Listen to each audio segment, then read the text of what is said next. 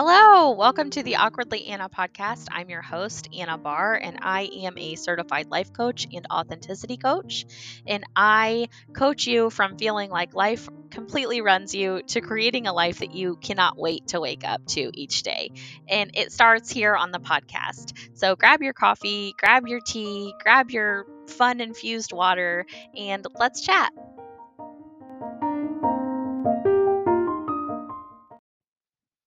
Hello, welcome to episode 92. We're getting so much closer to 100, and that's just so exciting. As always, want to tell you guys how much I appreciate you, your listens, your downloads, your shares, and your reviews. They warm my heart. So, thank you so much.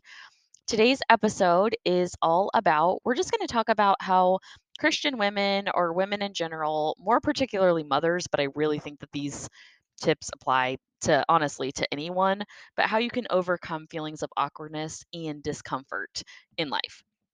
Kind of going back to the basics here.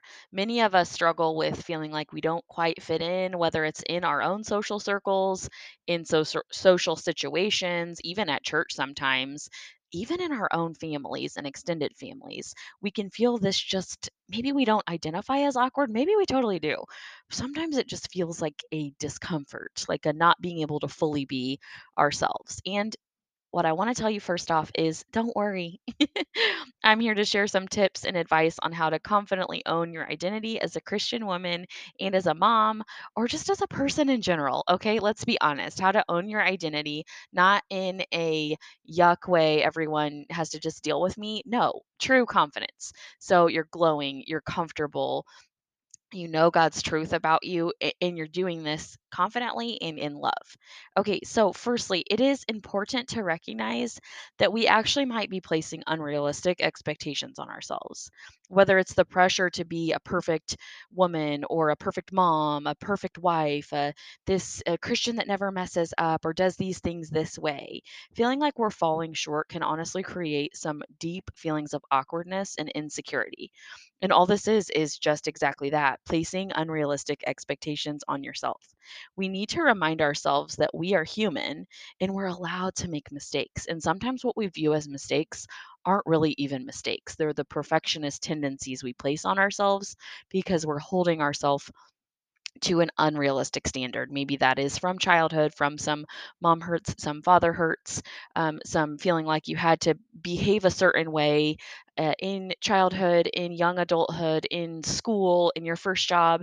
If you've always felt like you had to be perfect or you would get reprimanded in some way or not get the attention you liked getting, we can really have kind of a disconnect in expectations we place on ourselves.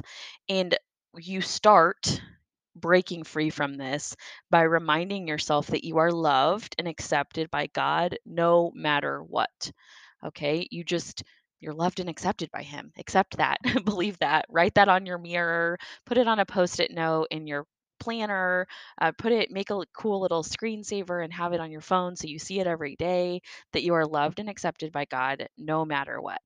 And if you want to add something on, like no matter what I do today, no matter what I get done today, no matter how I fail today, whatever side phrase that really speaks to you and kind of makes you like, oh, that's me. Get honest with yourself and make that happen. Secondly, and I'm going to be honest, this has been the hardest one for me, is find community. So being surrounded by other Christian women or men what applies to you, who understand the journey of motherhood or who understand marriage or who understand your single journey, it can be incredibly comforting. So look for community groups within a local church or just in general your local area. Some people, I feel like it's becoming more and more common for people to say find this within your work, and I don't find that especially healthy. I think it's so unusual unless you work for maybe a not-for-profit or a business that really stands for a cause that morally is in line with what you believe in. I find it kind of unrealistic that your people you work with are also the people that would be your best community. But with that said, it's also not the case that it's not. Everything can be proven wrong a lot of times when it comes to these rules that aren't really rules. So maybe the community that you believe in the same things and you have the same interest, maybe that is your coworkers, but it's also okay if it's not. So just keep that in mind and remember that you don't have to do life alone. I think that one of the strongest things the devil is able to do is isolate us and make us feel like we're the only ones, that no one else gets it. That is such a quick and easy way for us to doubt God and lean on him less and believe in him less and praise him less because we feel less, so we show up as less. So, first and foremost, be committed to that you're never doing life alone because you have God, and you will not do life alone because you have community. Either you currently have it or your community is out there waiting for you to find them. Okay. There are people who will support you and encourage you, starting with me. I'm here to support you. I'm here to encourage you. When I am someone's coach, I am just constantly encouraging and supporting them. You're never alone in that sense. And just know that sometimes, not sometimes, if you feel really alone, immediately talk back to that and say, well, first off, I know I'm never alone. I have God. Secondly, there are other people out there that feel exactly like me and need me to be their community. Okay. Thirdly, embrace your unique journey. This can be a bit of a challenge when we're inundated by social media and seeing other people's journey. It's really cool to see other people's journey and hear about their journeys. That's impactful, that's needed. It teaches you how to tell a story, but don't get lost in that you have your own unique journey. It's really important to remember that there is no right way to be a Christian woman or mom or man or dad or husband or wife. Embrace your strengths and use them to serve others. So you can start by looking up the fruits of the spirit. Where do you align with those? Where do you fit in with those? Are you an encouraging person? Are you a peaceful person? Are you really good at self control with this certain area? Look and see and give credit where credit is due, that God has blessed you with a skill, and people need that. And that's important. That matters.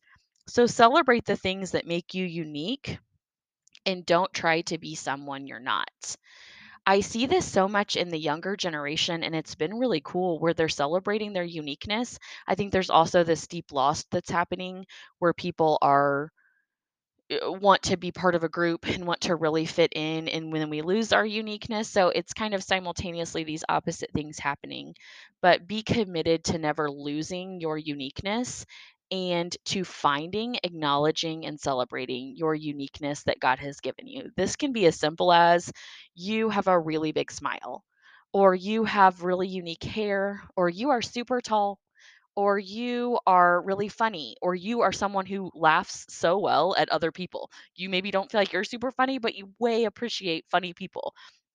Don't limit yourself in what your uniqueness could be. It could be an interest of yours. You're awesome at matching pairings together for food. You can make a meal out of seemingly nothing. It could be that you're super good with obsessing over finding an error in numbers. Like nothing is too small when it comes to something that is unique about you and is to be celebrated. Okay, last of the tips here is to give yourself grace. I say this all the time. It's so easy to compare ourselves to others, especially, like I said, in the age of social media. But it's important to remember that what we see online is often carefully curated and it's a highlight reel. We know this, okay? What you actually put online, as someone who puts something online often, is such a tiny, tiny, tiny, tiny, tiny, can't emphasize that enough, preview of the life that's actually being lived. And if you're constantly scrolling online, you will forget this. You'll think that the people showing up online are spending as much time on there as you are, and that's wrong. They're probably spending a lot less and have teams that are doing this for them, and or they're scheduling their social media posts. So give yourself grace for things that you feel like you're not doing perfectly. Maybe you think that your workout isn't as nice looking as this person's or as consistent. Maybe you think your clothes aren't as put together as this person. Maybe you assume this person's husband loves them better or more than yours. Anytime you start that comparison that someone has something better or more than you, you're making an assumption and you're stating something that there's no way you could know if that's true. So immediately just tell your brain, like, nope, nope, we're not doing this. I give myself grace. I might not be perfect, but I am doing things well. And here's what I did well today. And find those things. Okay, so I really hope that this episode has been helpful, specifically for Christian women or mothers who feel awkward or unsure about themselves. Please remember to give yourself grace, work hard to find community, and start with just inviting someone somewhere and feel awkward, do it uncomfortable, do it and get a no, do it 20 times and get a no, and just try. Embrace your uniqueness and own the journey that you're on, that God has placed you on. Trust in God's love for you and know that you are never alone.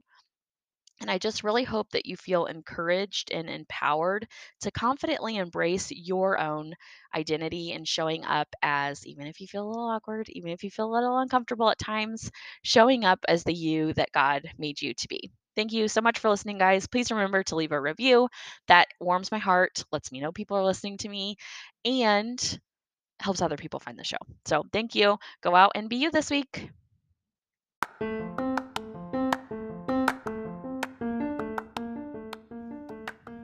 Thank you for listening to the Awkwardly Anna podcast. Be sure to go on iTunes and leave your review so other people can find the show too. Thank you.